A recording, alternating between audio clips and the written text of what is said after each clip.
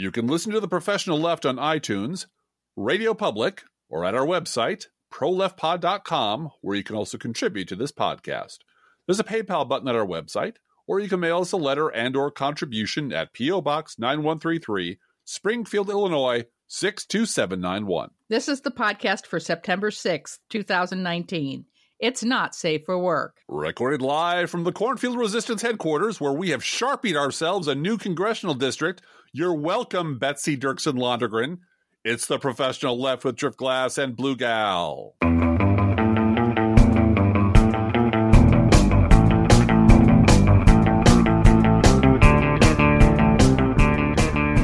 Let's just Sharpie everything. I think that's just the way you do it.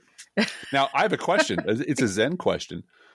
Did President Stupid Sharpie the map, or is the Sharpie using him to Sharpie us, Blue Gal? Yeah, okay. Yeah, see. I think he got Sharpied. I think he definitely got Sharpied this week. Yeah. I think he likes to sniff the fumes. I know I used to when I used to do computer training at New Horizons in Chicago for about a minute. And man, those Expo pens were the source of glory and cheap high during the lunch breaks.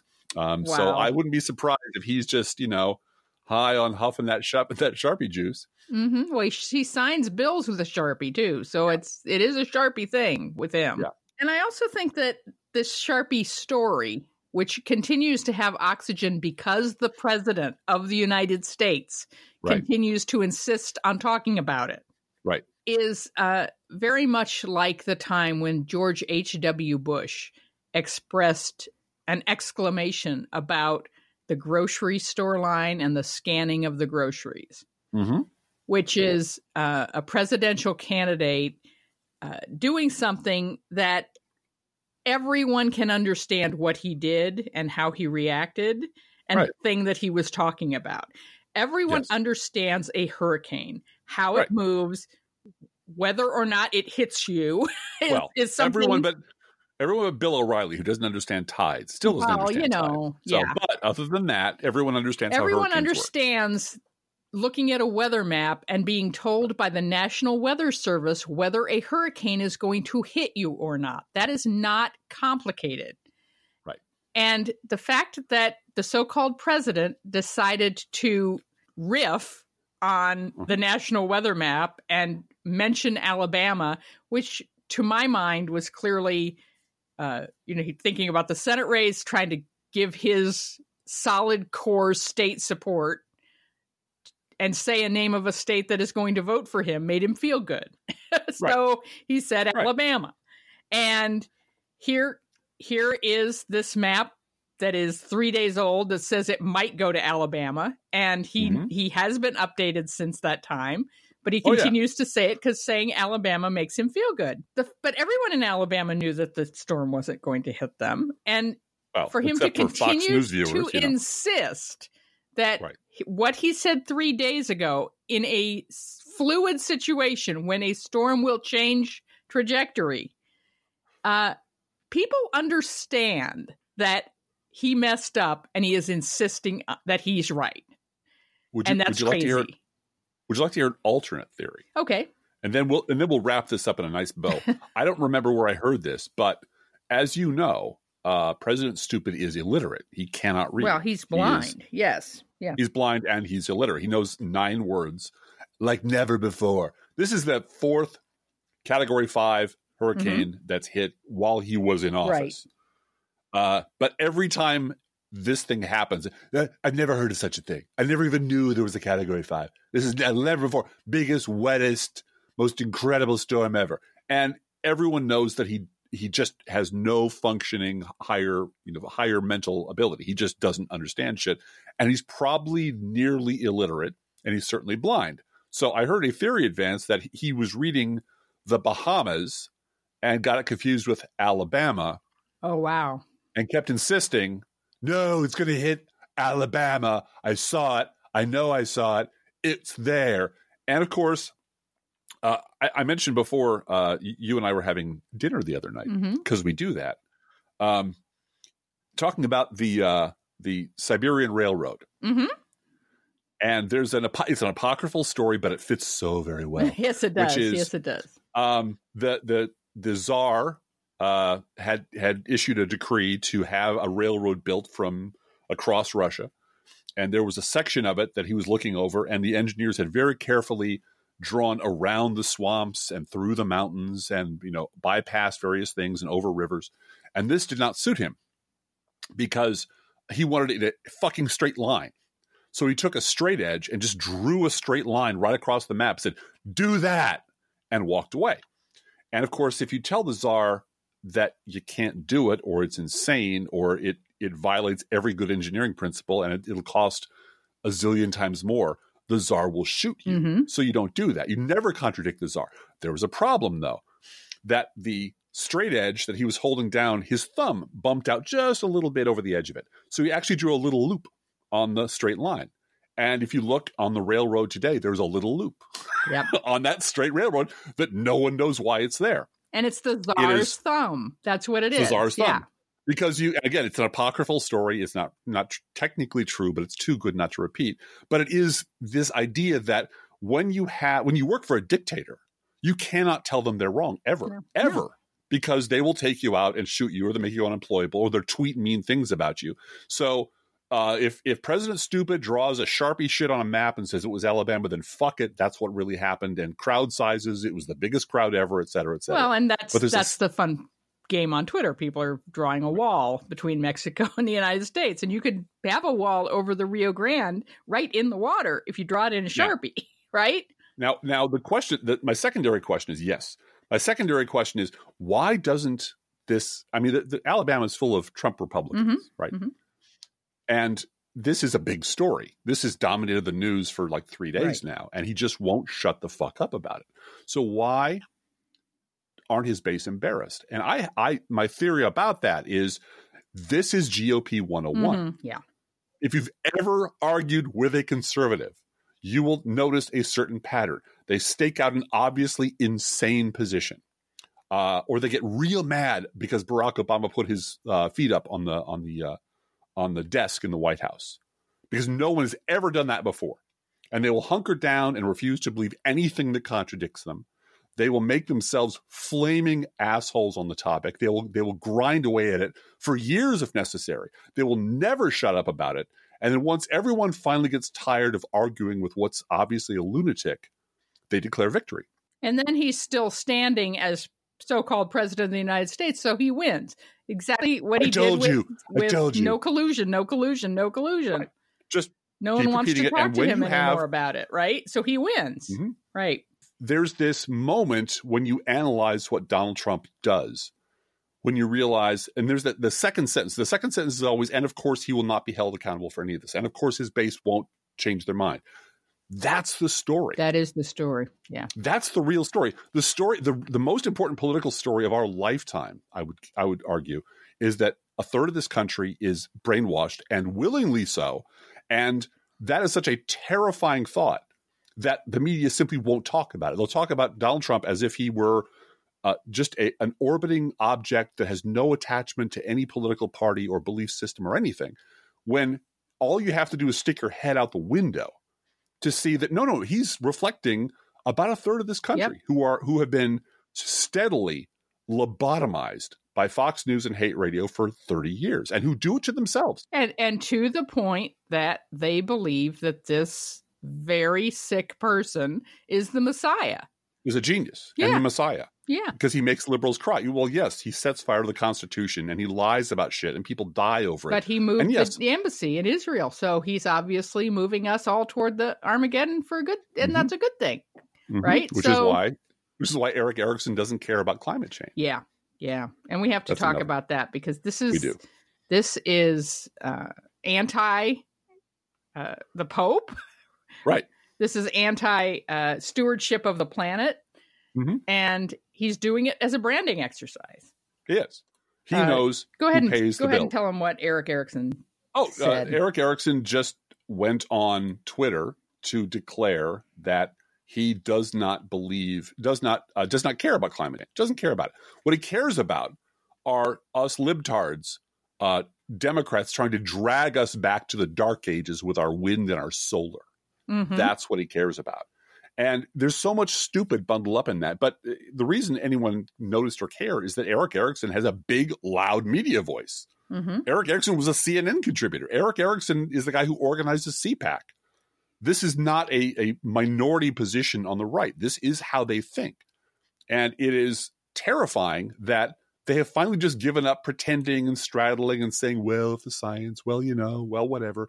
They're just saying, nah, I don't care if it kills us all. All I care about is that I live in comfort and that liberals cry over it. But I think it goes deeper than that. I think Eric Erickson lives in a world where his livelihood depends on gathering up that 30% of the American public to read his blog and support him on CNN or wherever he is. Right. And his competition is Dinesh D'Souza.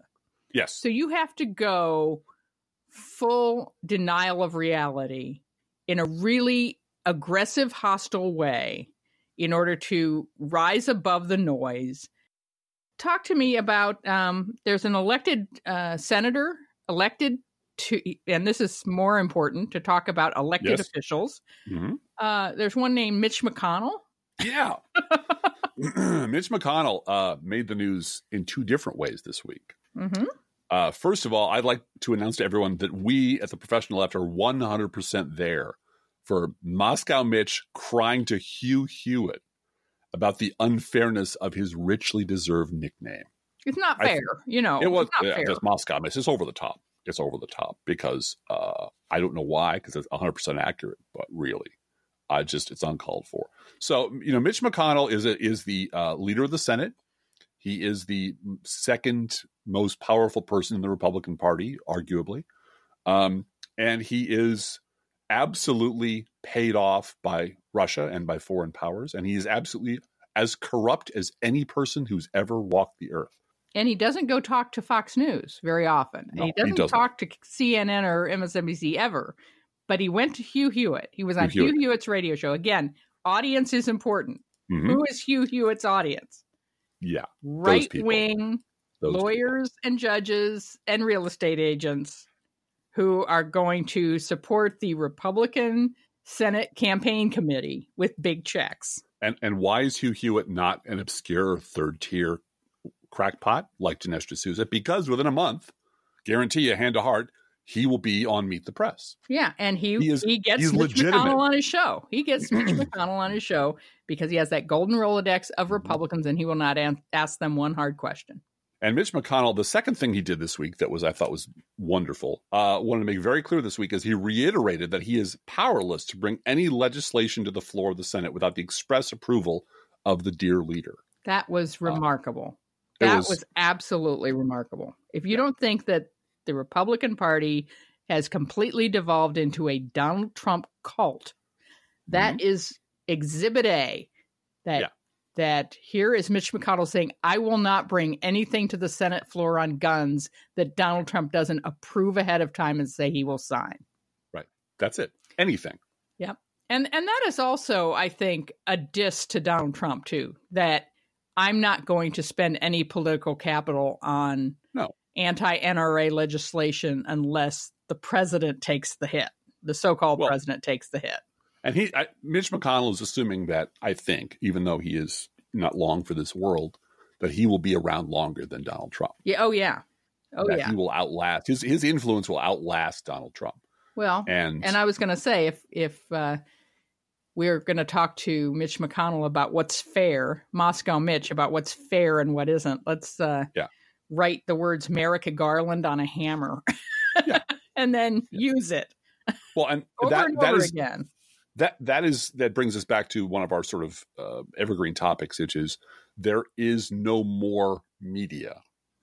There are no people hounding Mitch McConnell for an answer to these questions. There just aren't. There are no people staking out his house. There's no people harassing him in restaurants other than good liberals. There's nobody demanding an answer to what the fuck, how the hell do you say things like this and sleep at night? Right. How do you do that? There just aren't, because they've given up. There's no answer. The only people, this is something I was delighted and depressed to see this being reflected, I believe, on the Chris Hayes show and several other shows where smart people were getting together to talk about things, that the only party talking about anything of substance is the Democratic Right. Party. There is Right. only one sane political party left. And that's what makes it so confusing, because you have this vast spectrum of opinion inside the Democratic Party, which in a healthy country would be at least two parties. Yeah.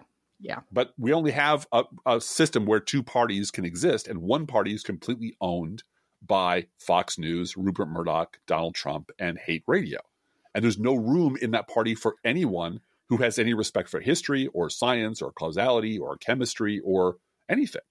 Their own belief system 5 minutes ago, which they will reverse at the drop of a hat. So, but Driftglass, I have hope.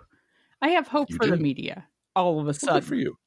Because I see presidential candidates on our side training the media about their questions and how the questions that they are asking from a Republican frame of mind, which, let's face it, Rush Limbaugh and Newt Gingrich have trained the media to think about climate change as government overreach and taxes as theft. And I mean, I can go on. But this week, CNN held a climate change forum, which went on for 7 hours. And yes, they did. Very few people watched it. There are a couple of clips that I would recommend you go and check out at Crooks and Liars. One is Pete Buttigieg saying that, Donald Trump lives in a different reality from the rest of us. And he didn't have to say, and his voters do too. And the other one was Elizabeth Warren when Chris Cuomo framed the question, should the government be telling Americans what light bulbs to buy? Right. That's the way he framed the question. Mm-hmm. And she wouldn't accept it. Give me a break, she said. Yes, that's the right answer. Never mind that these light bulbs last longer and are cheaper to use and save you energy and are just a better product. Yeah.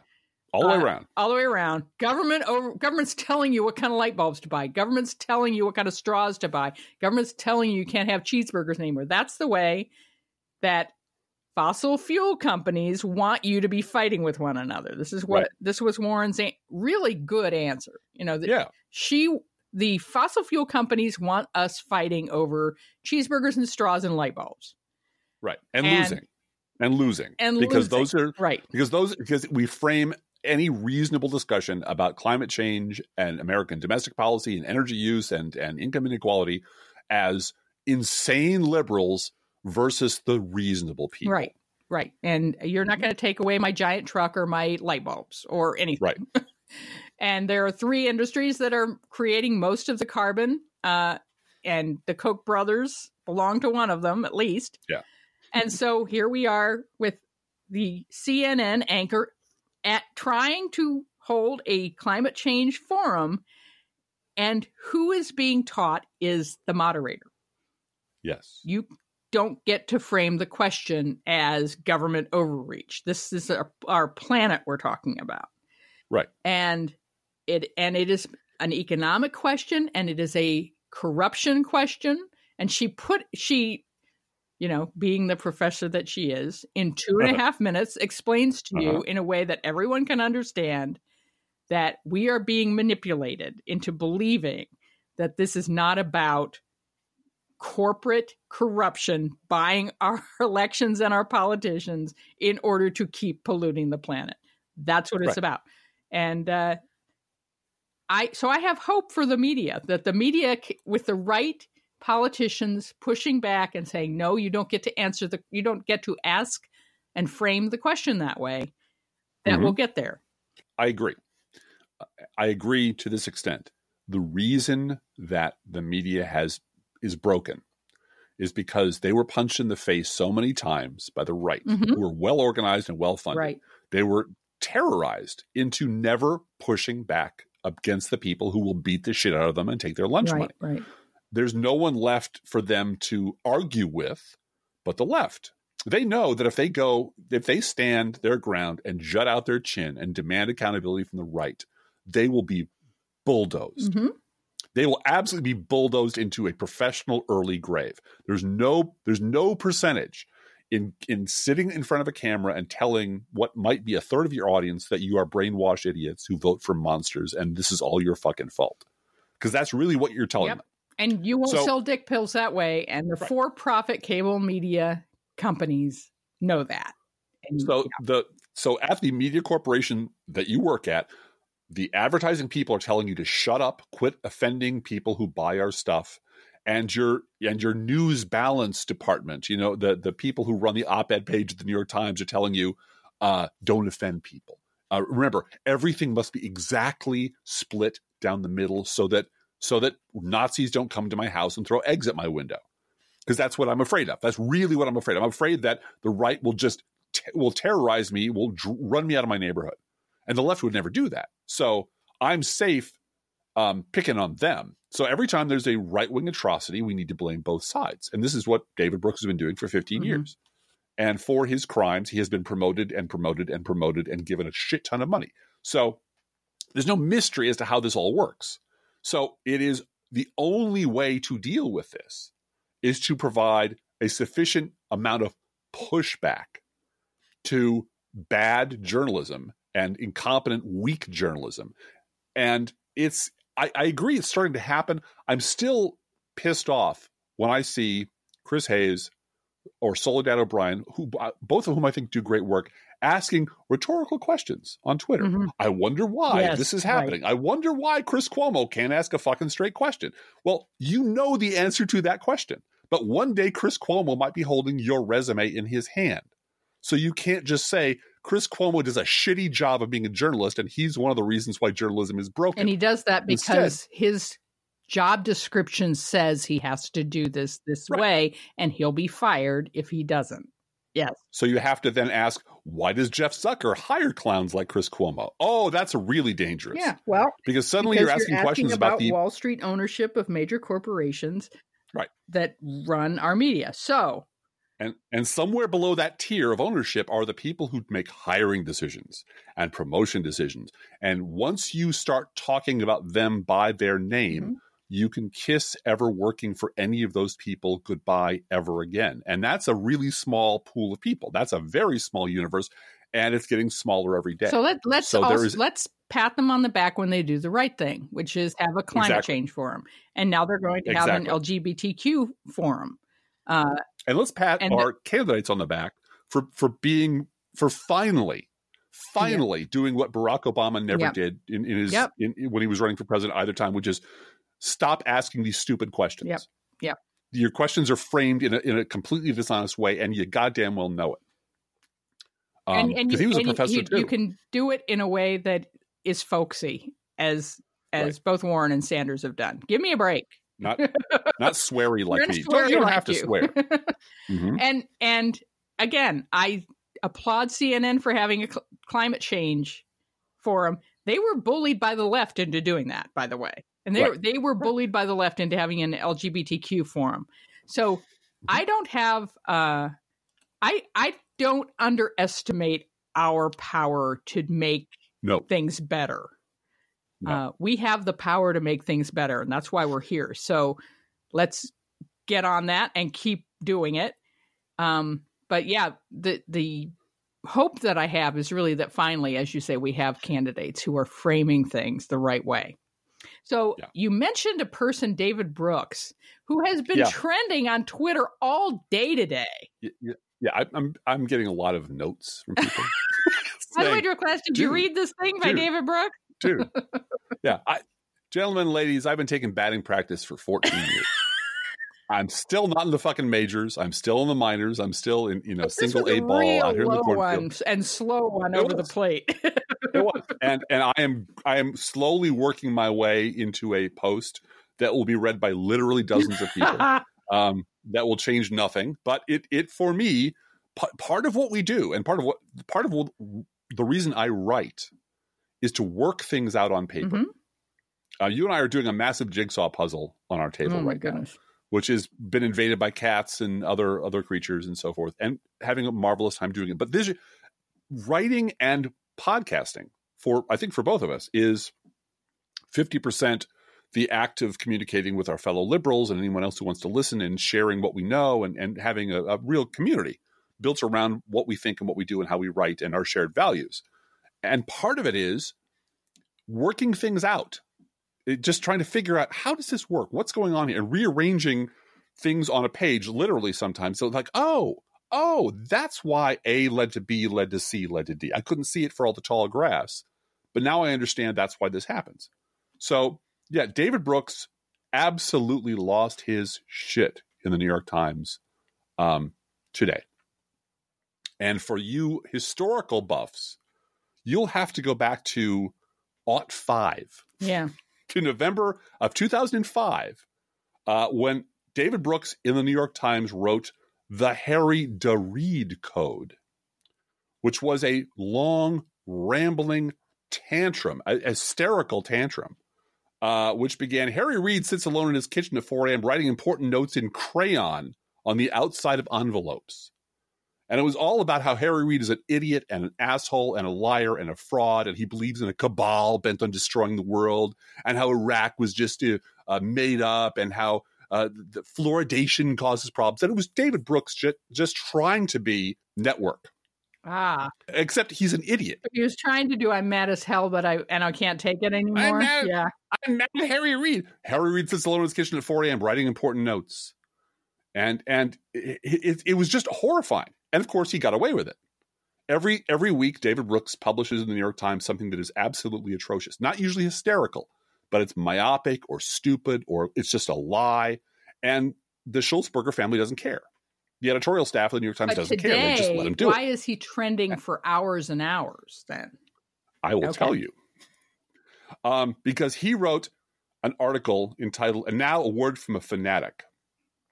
He's trying to ape Notes from the Underground. Oh.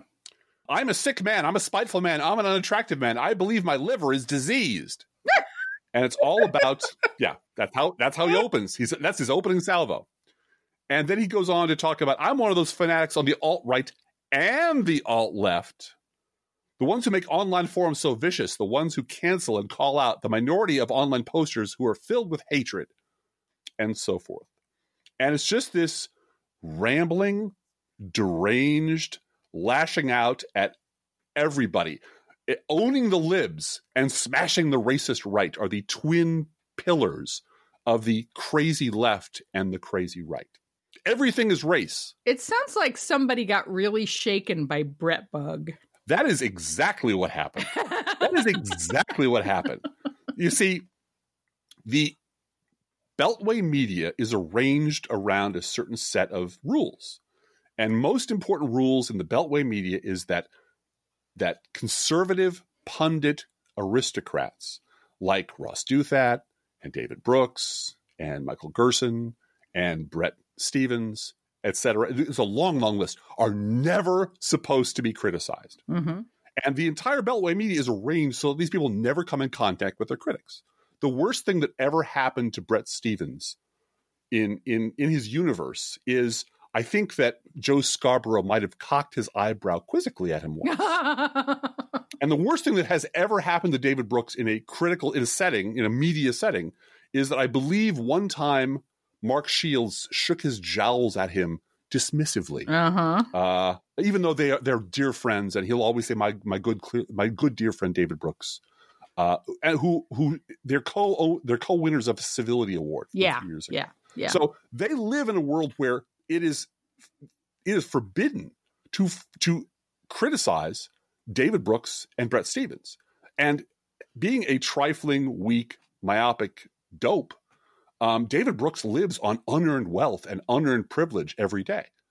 And the only way he keeps his wealth and privilege intact is by living inside this closed ecosystem where criticism of the aristocracy of the right, which is they really do consider themselves to be above everyone else, is the law.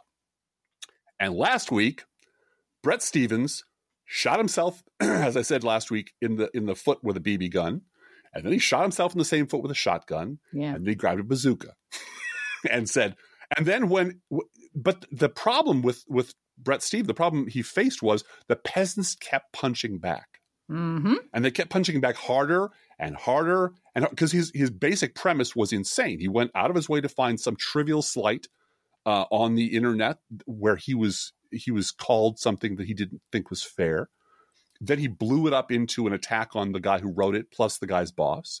Then he blew it up into then because you get to go on TV if you're Bret Stephens, he went on MSNBC to explain why this is just like the Holocaust. And then he decided, you know what? I haven't been dragged enough. I'll use my goddamn New York Times column to clearly state that me being called a bedbug is exactly like Jews being persecuted in World War II. And every step along the way, Bret Stephens did not understand why what he was doing was wrong. Because that's the rule. As a conservative, I get to ignore all the shit that my people are doing to destroy the world and focus on some stupid, trivial little thing that bugs me today and write about it. And if anybody criticizes me, I will destroy them. That is the deal. That's the devil's bargain that makes the career of David Brooks possible. He gets to write about campus speech codes or wearing a green jacket or both sides being wrong about everything every fucking week for the rest of his life and reap huge rewards for basically being an idiot because he has this wall around him of money, of the Schulzberger family, the people at NBC, the people at NPR, the people at PBS, all of whom link arms to make sure that no criticism ever gets through. And what happened to Bret Stephens is criticism breached the wall. And he quit Twitter and he stormed off, and God knows if he's ever coming back. But David Brooks looked at what happened to Bret Stephens and said, holy shit, there but for the grace of God go I. If it can happen to one of us, it can happen to all of us. That's it. Somebody has to put these goddamn trolls on the internet who keep wanting to hold us accountable for the shit we say in their goddamn place. And I'm just the man to do it. And he took his pen out and he wrote real hard, presumably with crayon on the backs of envelopes about what fanatic assholes, but buried in there, buried in the article is his real grievance, which is the people below me on the hierarchy think they can hold me accountable, think they're better than me, think just because they're below me on the hierarchy, just because I get paid a shitload of money for doing a miserable job, that's somehow unfair. And that's why the people below me are unhappy. And that they look at that as some sort of injustice. And that, I believe, scared the daylights out of him. Because without this protective shield that the Beltway media gives to people, toxic people, liars like David Brooks would not have a job. He wouldn't be able to find a job anywhere. Bret Stephens would be a joke. He'd be laughed off. He wouldn't have a blog. He couldn't get a job at Breitbart. And that's what scares them.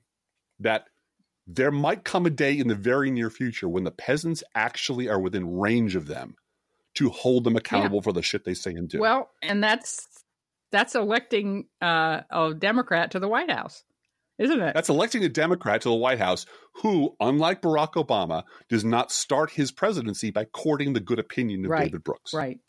And going to George Will's house to have drinks with every conservative wingnut in the world. Say, and let's be clear, this podcast loves Barack Obama. We love him. We do. We love Barack. He made... And we can admit that Barack Obama made a mistake. Donald Trump in Alabama can't admit that, but we can admit Barack Obama made a mistake by having David Brooks to the White House and pretending that makes him a bipartisan leader, right? And then, of course, we've been through that history where, finally... One time, Barack Obama stood up to the right, and what did David Brooks wrote a column? Oh, I've been ruined. It's ruined. I'm destroyed. I'm a sap. I thought he was going to be a leader, and he's not. He's the same old. Yeah. I thought that's when he called him a Chicago gangster and his gangster-style politics. It's always right below the surface. If you are willing to sell out to win the approval of George Will and Ross Douthat and David Brooks and the rest of the clowns, I think Charles Krauthammer was there. It was a whole gathering of people. And you can charm those people. You can talk about, both sides and purple states and Reinhold Niebuhr, and it's easy to charm those people. But when your policies are being gutted by those people, when the nation is being sabotaged as a matter of policy by those people's idiot army, and you keep going along and keep believing in your heart of hearts that if I just compromise a little bit more, somehow they'll see the light. And all they see when you do that is weakness, and they demand more. Eventually, as Barack Obama did in his second term, he decided to punch back a little bit. And the minute he did that, David Brooks and the rest of them lost their minds because they don't live in the world. They live in a bubble in Washington, D.C. and New York. They do not know what the hell's going on in the rest of the country. And I don't care. I really don't. They're shut-ins. What terrifies me is that their delusions, their fantasy about a completely imaginary Republican Party and a completely fictional crazy left are what completely dominates our discussion the of media politics and government. Right. Right. And what we can do to fix problems. I mean, practically how we treat one another in this country and how we treat migrants and refugees and how we treat the weather and how we treat the environment, et cetera. We can go on forever. How we treat our economic justice, our reproductive justice, on and on. All of that depends on how we talk about it. And if we allow the David Brookses of this world to continue to live inside their bubble where they're protected and we're all supposed to be reasonable because both sides are equally bad, that stifles progress. Would you like to know how that manifested itself this week? Sure. In a news story that doesn't involve David Brooks at all. David Brooks is just an avatar for the entire failed system. I would like you all to meet Doug Ogden. There are a lot of Doug Ogdens out there, but we found one in particular this week, or Strickland did. Do you mean the Doug Ogden? Yes, the Doug Ogden. As I said to you earlier this week, who the hell is Doug Ogden? Well, patience. All will be revealed, Blue Gal.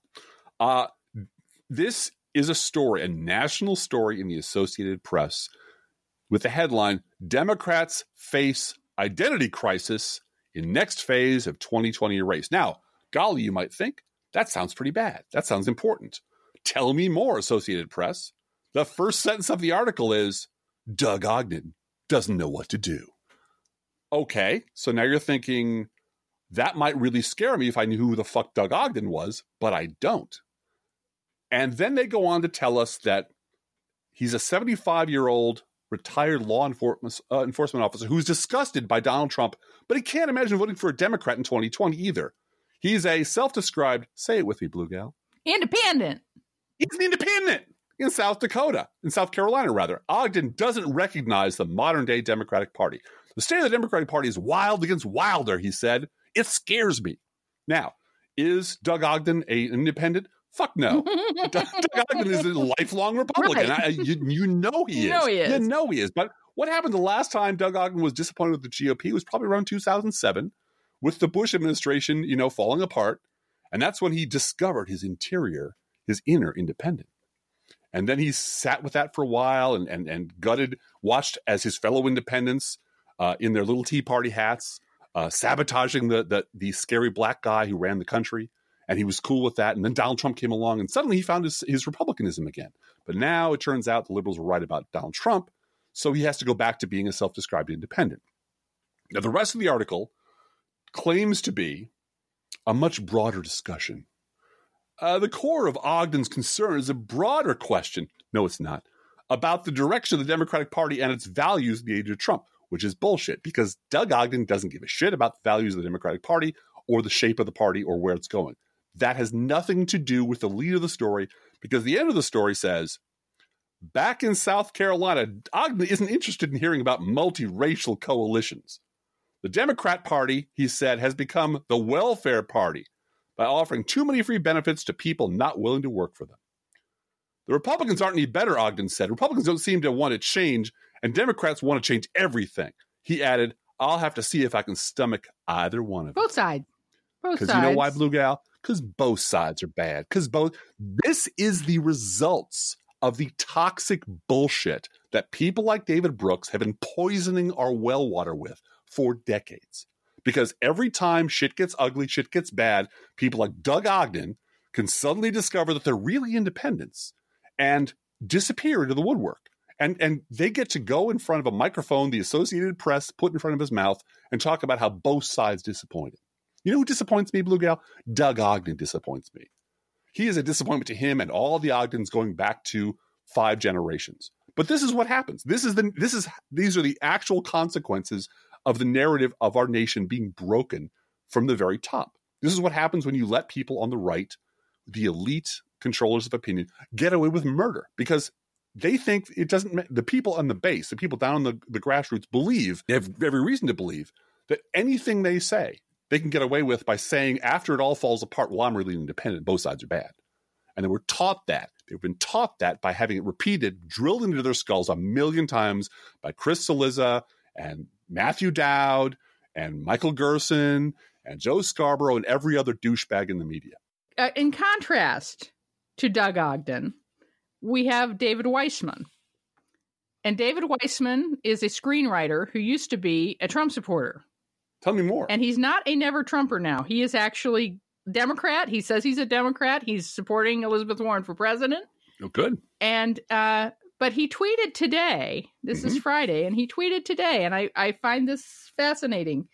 This learning curve that he's gone through, because this is sort of the counterpoint to the Ogden guy, right? The Ogden guy really isn't changing his mindset at all. Of course not. He's learned what camouflage to wear on which occasion. Right. He's wearing camo to cover up who he really is. Yeah. David Weissman appears to be, at least, saying, look, I was so wrong. I was so completely wrong.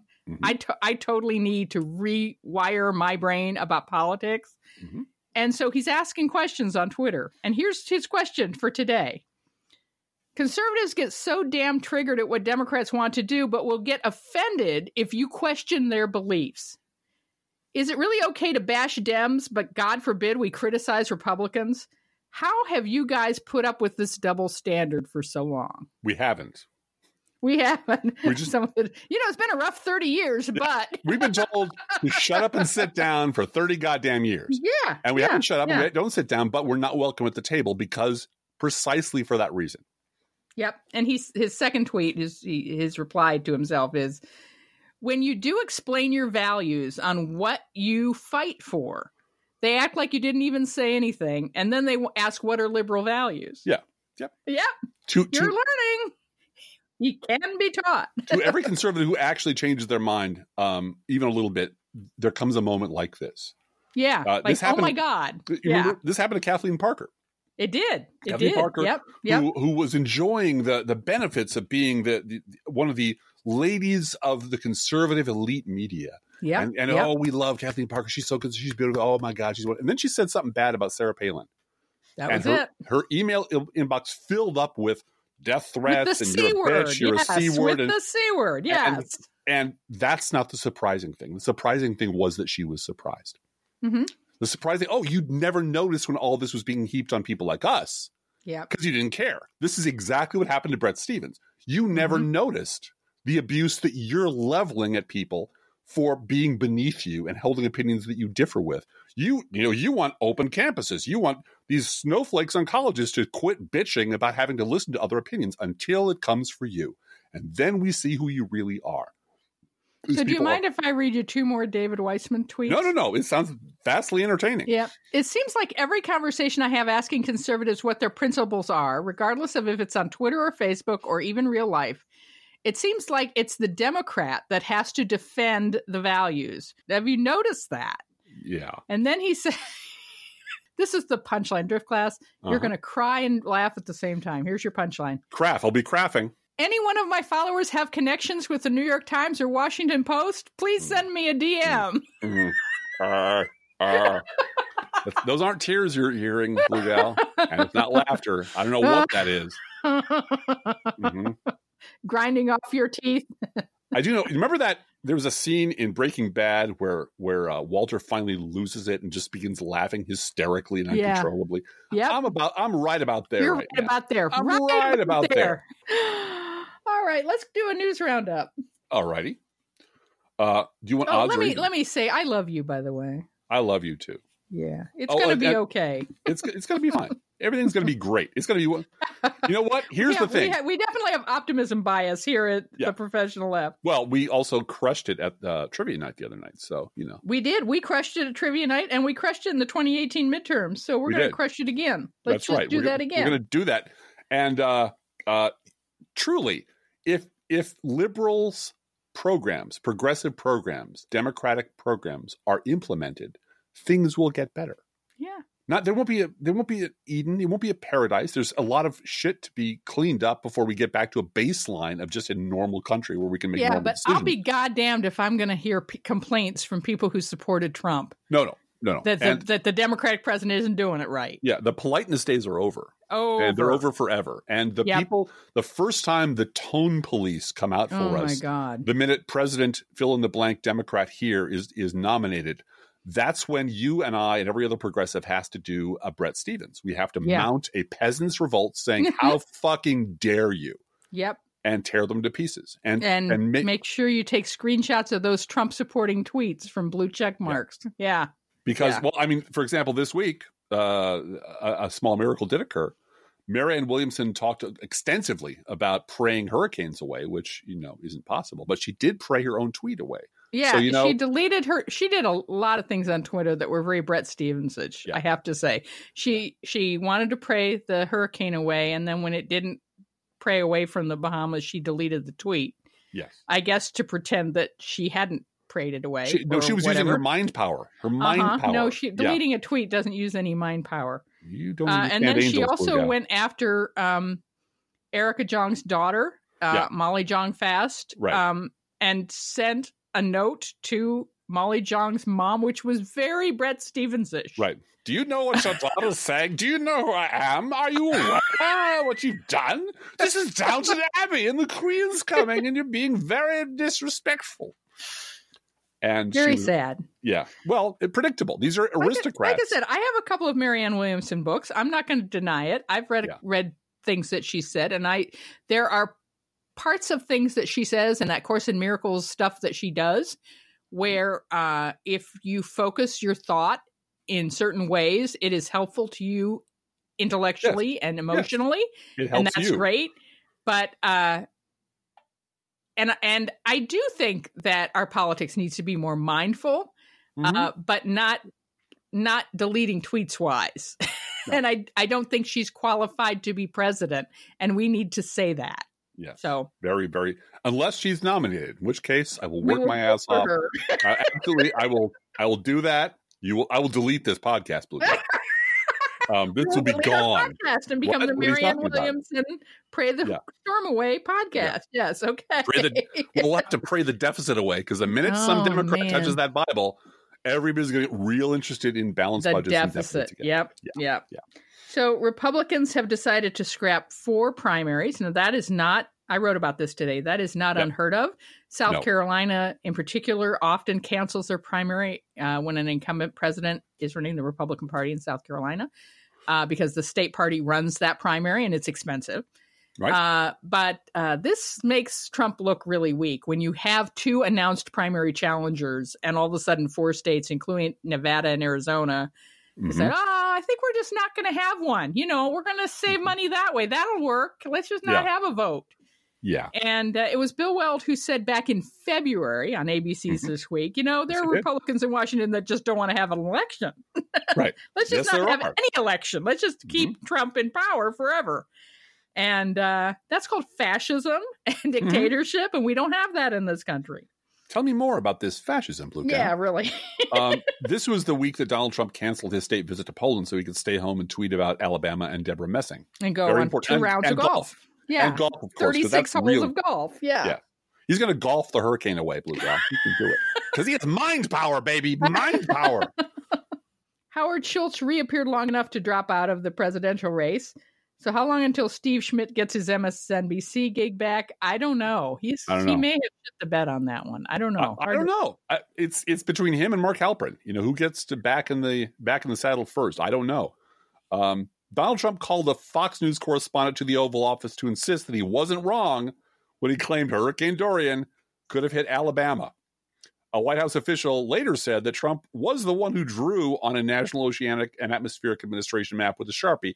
As I mentioned before, the National Oceanic and Atmospheric Administration has changed hurricane designations to great and not great. To category, never heard of it before. Yes. By the way, we have not gone, in great detail, if much of any detail, about Hurricane Dorian, because we're recording this on a Friday and it's everywhere. You don't really need us to tell you what's going on, who to contact, what you can do as a decent human being and a good citizen. It's just terrifying. That's what dangerous weather looks like.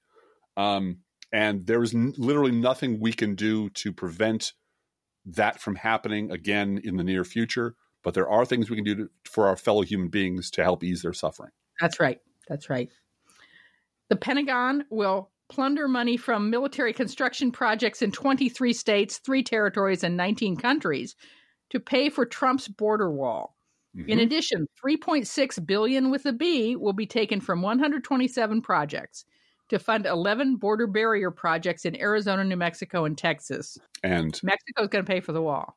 If you'd like to, and you can argue, and I would agree with you that the Pentagon budget is bloated and overspent, but that's a different discussion. This is taking money away from the institution that Republicans always turn to as saying, we're the patriots, we love America, we take care of our vets, taking money away from them to fulfill the president's promise to build a wall that nobody wants, that nobody needs, that will do nothing. The last, as we call it on the podcast, the last Confederate monument. And I'm fascinated to find out how he's going to conduct rallies from now on without being able to add the tagline, and Mexico will pay for it. Mexico will pay for it. And also, I'm wondering where he's going to be able to have a rally where this diversion of funds doesn't affect jobs. Because a lot of these projects are brick and mortar building jobs to build secure, seawalls and so forth. Whatever it is, they're building projects. They are hammer and cement jobs. Yeah, and that means these jobs are lost if this funding doesn't go through. So I'm looking forward to hearing from Republican congressmen who are losing jobs in their districts because Trump wants to build this wall. And he promised Mexico would pay for it. Bye-bye, Martha McSally. Yeah. Oh, man. Mm-hmm. Not to mention the land grab that this is going to entail at the border, which private property is something that Republicans used to like. Mm-hmm. Trump's Middle East peace negotiator is quitting. And did you know who's replacing him? The Middle East peace guy is going to be the guy who used to bring Jared coffee. I'm not making that up. No. Well, yeah. This is, I swear to God, if you didn't live through the Iraqi invasion and the number of nitwits and incompetents and douchebags and politically connected teenagers who were given really important jobs overseeing the resurrection of Iraqi civil society and failing catastrophically during the Bush administration, this is what that was like, except this is like 10 times worse. Because in this case, all of this is optional. Yeah. I mean, there were things that needed to be done in Iraq, and the Bush administration always did them badly. That was a sandbox for them to try everything they wanted to do. The second law they passed in Iraq, the Coalition Provisional Authority, the first or second rule they passed was a flat tax. Wow. Because they wanted to try their crackpot Randite theories out on a country that they'd already ruined and that wouldn't affect them in any way. So this is absolutely, this is why it's really important to bury the Bush administration, to memory hole everything Bush did, memory hole the entire Obama administration, so no one says, wait a minute, isn't this what Republicans always do when they're in power? Yeah. And the answer is yes, this is always what they do. The Trump administration is getting rid of requirements for energy-efficient light bulbs that Congress passed in 2007 because, I guess, Obama. Even though Obama wasn't president in 2007. And most corporations and government offices have switched these light bulbs because they're cheaper. Yeah. But freedom, blue gal. Freedom isn't free, blue gal. It's not free. It costs things to pay for stuff. Again, Mitch McConnell reiterated that he is powerless to bring any legislation to the floor of the Senate without the expressed approval of dear leader. Yeah. Donald Trump strongly suggested, and then denied, that Mike Pence should go and stay at his stupid Irish golf club and hotel during a tax-funded trip to Ireland, despite the fact that it was on the other side of the fucking country and took more than 150 miles of transit time to go one way, including all of his detail and all of his people. Yeah, and he flew that. So that was, real environmentally responsible. And I don't know if it's in our notes later, but Pence had a really bad visit to Ireland. Yeah, he did. In every way. Yeah. He had a whole bad visit everywhere. He had to shake hands with a gay. He He had to deal with people who didn't think the president was a good man and thought he was kind of an idiot. He had to deal with people who don't want Brexit, and he went and praised Boris Johnson in front of everybody, and Brexit and all of that, and as one newspaper said, really shit the bed, shit the carpet. And when asked about what about this whole going to Donald Trump's little retreat as opposed to staying, within 150 miles of the actual conference you're supposed to be, he got that dead, doll-eyed stare on his face for about a minute. Said, "I was great visiting Ireland. It was wonderful." And it's like, oh, this is the number 2 guy. If Donald Trump is hit by a meteor, this meathead is the guy who's going to take over. No, you have to impeach all of them. They all have to go. There's no backup in the Republican Party that's any less despicable than the ones at the top. That's rotten all the way down. Joe Balish, the former top Trump official at the Interior Department who oversaw oil and gas drilling on federal lands, has joined an oil and gas company less than a week after resigning from the Interior Department. Drain the swamp. Drain the swamp. The company that Trump's campaign manager owns received almost $1 million in business from a pro-Trump super PAC. That's Brad Parscale, who created Red State Data and Digital to act as a firewall company that allowed it to continue working with the American First super PAC during the midterm elections without violating the rules that say you can't coordinate between the candidate and the super PAC.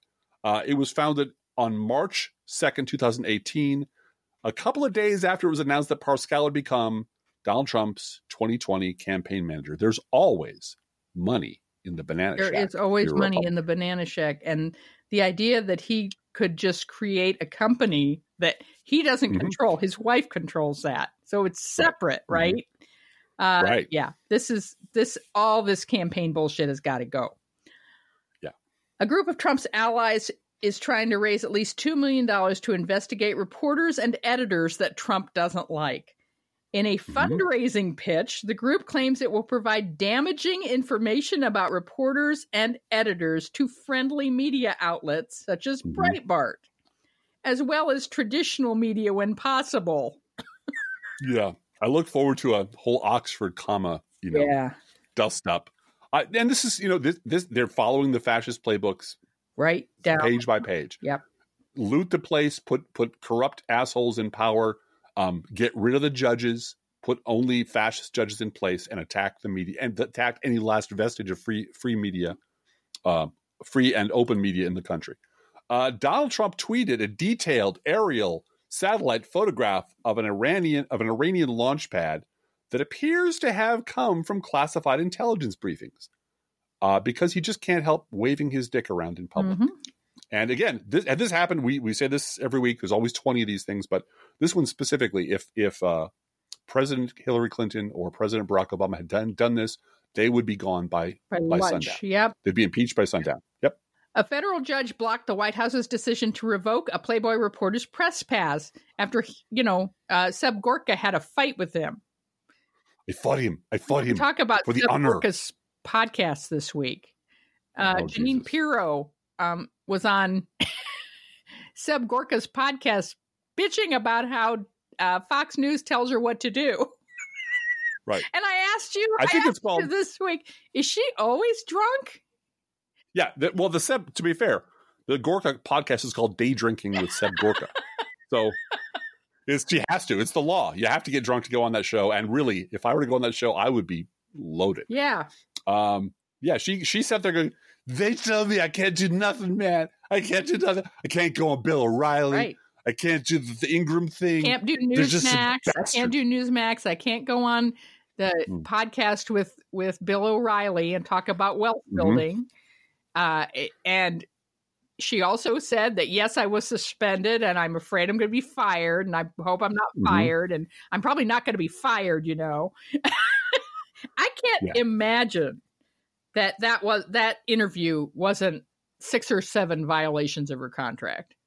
Oh yeah, no. I was waiting for the moment where she starts getting weepy, like dive into the grave weepy, going, if Roger Ailes are alive, none of this shit. You people, we show you, and then she passes out because that's the exciting part when you just get so drunk that you pass out mid sentence. But that is a respected Fox News contributor with her own show. She has her own show Saturday nights, and Donald Trump loves her. So there you go. Coal mining shutdowns in Wyoming are causing reality to come crashing through the door. Apparently, they're shutting down coal mines in Wyoming. It's freaking out the people who have been working there all this time, because the one thing that they were promised is that they wouldn't be idled or they wouldn't lose their job. And now they are. Very much like, I don't know, corn and soybean farmers in our area around here, all of whom went to the polls, the steel mill people, coal people, farmers, all went to the polls, all listened to Fox News. We're all listening to Sean Hannity. We're all listening to Rush Limbaugh, telling them that this guy gets it, man. This is the guy. And they all went in and they rolled past a bunch of liberals saying, are you out of your mind? Do you know how fucked you're going to be once this guy's in office? And they cast their ballots. And now they're all realizing, oh, okay, I guess we're all going to have to change our name to Doug Ogden, because we're all going to have to become independents tomorrow, because we certainly can't admit that we're too stupid to know where our interests lie and that we keep getting chumped by the same assholes over and over again. But eventually, once they reach into your wallet, once they get you fired from your job, once your industry shuts down, there's no more room to pretend that everything is okay and that you made a sound decision for the good of the country. And you noticed something really interesting about Sinclair News this week. They did a story about a vegan woman who sued her neighbors over barbecuing meat outdoors. And Sinclair covered this in great detail. Yes, they did. This is our local Channel 20, who has, by the way, has an opening for the news director. For months, they've had an opening for news director. Like 8-9 months. Right. I really want that job for one day. Just one day. Give me that job for one day. I will go out a legend. I swear to you. But yeah, this woman was sued her neighbors because the barbecuing meat. So she sued them. I'm like, wow, that sounds pretty bad. That sounds amazing. And then they say the case went all the way to Australia's Supreme Court. It's like, what? Australia? You're covering an Australian vegan lawsuit story? Right. Why are you doing that? Why? And then there's a story about a scary looking black guy who tried to freeze a kitten. And then a lady came. Freezing a kitten is not funny. But the fact that Sinclair decided, our local Sinclair station, which surely these stories are syndicated and demand comes from the top of the Sinclair. Well, I'm sure there's a list here. Pick one of these. But then the scary black guy in the sleeveless T-shirt who tried to freeze the kitten shot the lady with a BB gun who tried to save the kitten. Oh, wow. So you got there's a twofer right there. Scary black guy with a gun, T-shirt, scary looking picture. World News Daily on your TV, on your local news. I've noticed several babies left in cars, usually by like a gang. They go to a store and they leave the baby in the car, all of which take place in like other countries or in California or in Wyoming, that nowhere near, not within 1,000 miles of Springfield, Illinois, which is where they're broadcasting from. So you got to wonder, once maybe coincidence, twice. No. This is a habit with them. This is a pattern. This is their programming model. Yeah. And I love what you wrote in our notes. You want to read that in your best Sinclair announcer voice? Sure. Well, when I get the news director job, it'll be Sinclair, where you get the weather on the 5s, sports on the 7s, and riling up the local conservative shut-ins on the 9s. There you go. Yeah. And that's what they do. They pull these stories out of literally halfway around the world just to make the local wingnuts mad. Oh, did you see what that vegan thing? Hear about that? Oh my God, liberals. Oh, I'm so mad. I'm going to write a letter to the editor. And of course, their letter to the editor will be published because the same sorts of idiots who run the local newspaper are the same sorts of idiots who run the local radio or TV station. So, and we live here. This is why we can speak with some authority about how these people think and do and live and how they act and how they're likely to react in much more accurate terms than the people who live in the DC, New York bubble who have never actually met a Republican in their entire life, apparently. Which is why we have this annoying habit of being right most of the time, and they have this habit of being catastrophically wrong most of the time. When we started off our show talking about conservatives being brainwashed, this is how it's done. This is it. This is how every day. And quote unquote human interest clickbait stories baby left in a car. Oh my God. That's going to elicit a visceral reaction from any sane human being. Would be very upset if they knew that on their local street, a baby had been left in a car, right? But it doesn't matter that it's in Wyoming or California or Australia or anywhere else in the world. They're programming you to have a visceral reaction, and then they're going to hit you with Boris Epstein's editorial about Donald Trump being the greatest president ever. Yeah. And you're sunk. You're in. Each week we post to our Facebook page and website an Internet Kitty sent in by you, the listeners. This week's Internet Kitty is Libby, and Libby is shown with her best friend Frankie, who is a Timna African parrot. And it's hard to see Frankie in this picture. Frankie has this big, huge cage, as parrots are wont to have. But Libby's sitting right outside that cage and making friends, like cats do. And you better believe that Libby doesn't dare eat Frankie. Frankie is huge, and Frankie would do some damage. Libby eats freshly poured cat food, our fake sponsor. Whether you buy Pet Store Perfection or Dollar Store Drek, your cat will sit on the kitchen floor and demand that the only cat food they eat is freshly poured cat food. Freshly poured, freshly poured. Oh, my Lord, it's freshly poured. You can visit Libby and Frankie at our Facebook page or website, and you can send your Internet Kitty or other pet to us at our email address, proleftpodcast@gmail.com, where you can also write to both of us. Feel free to write us. We love hearing from you. Be aware that if you write us at any of our addresses, we reserve the right to read your email or U.S. Postal Service. Go Postal Unions! Letter on the air unless you say otherwise. Don't forget our gourmet coffee guideline. If you can afford to buy an espresso-based beverage for yourself, buy one for us. This is not charity. This is our job and a labor of love. Approximately 1% of our listeners support this podcast with a contribution, and you can too. See our website, proleftpod.com, for details. Both our PayPal and postal address information is there at proleftpod.com. Please share our show on social media, and thank you so much for doing that. Hey, Driftglass, how are the Internet Kitties doing this week? Well, this week it's a national security bulletin, Blue Gal, so it's kind of serious. Okay. The Internet Kitties have used their executive powers to redirect funds from our mortgage and car payments to buy several hundred much-needed cat toys. Because they have that power, right? I don't want to remind them that they said Mexico would pay for the cat toys. Mexico was going to pay for the cat toys. That was what they promised, but who am I? I don't have supreme executive power. Let's think about living. Let's think about loving.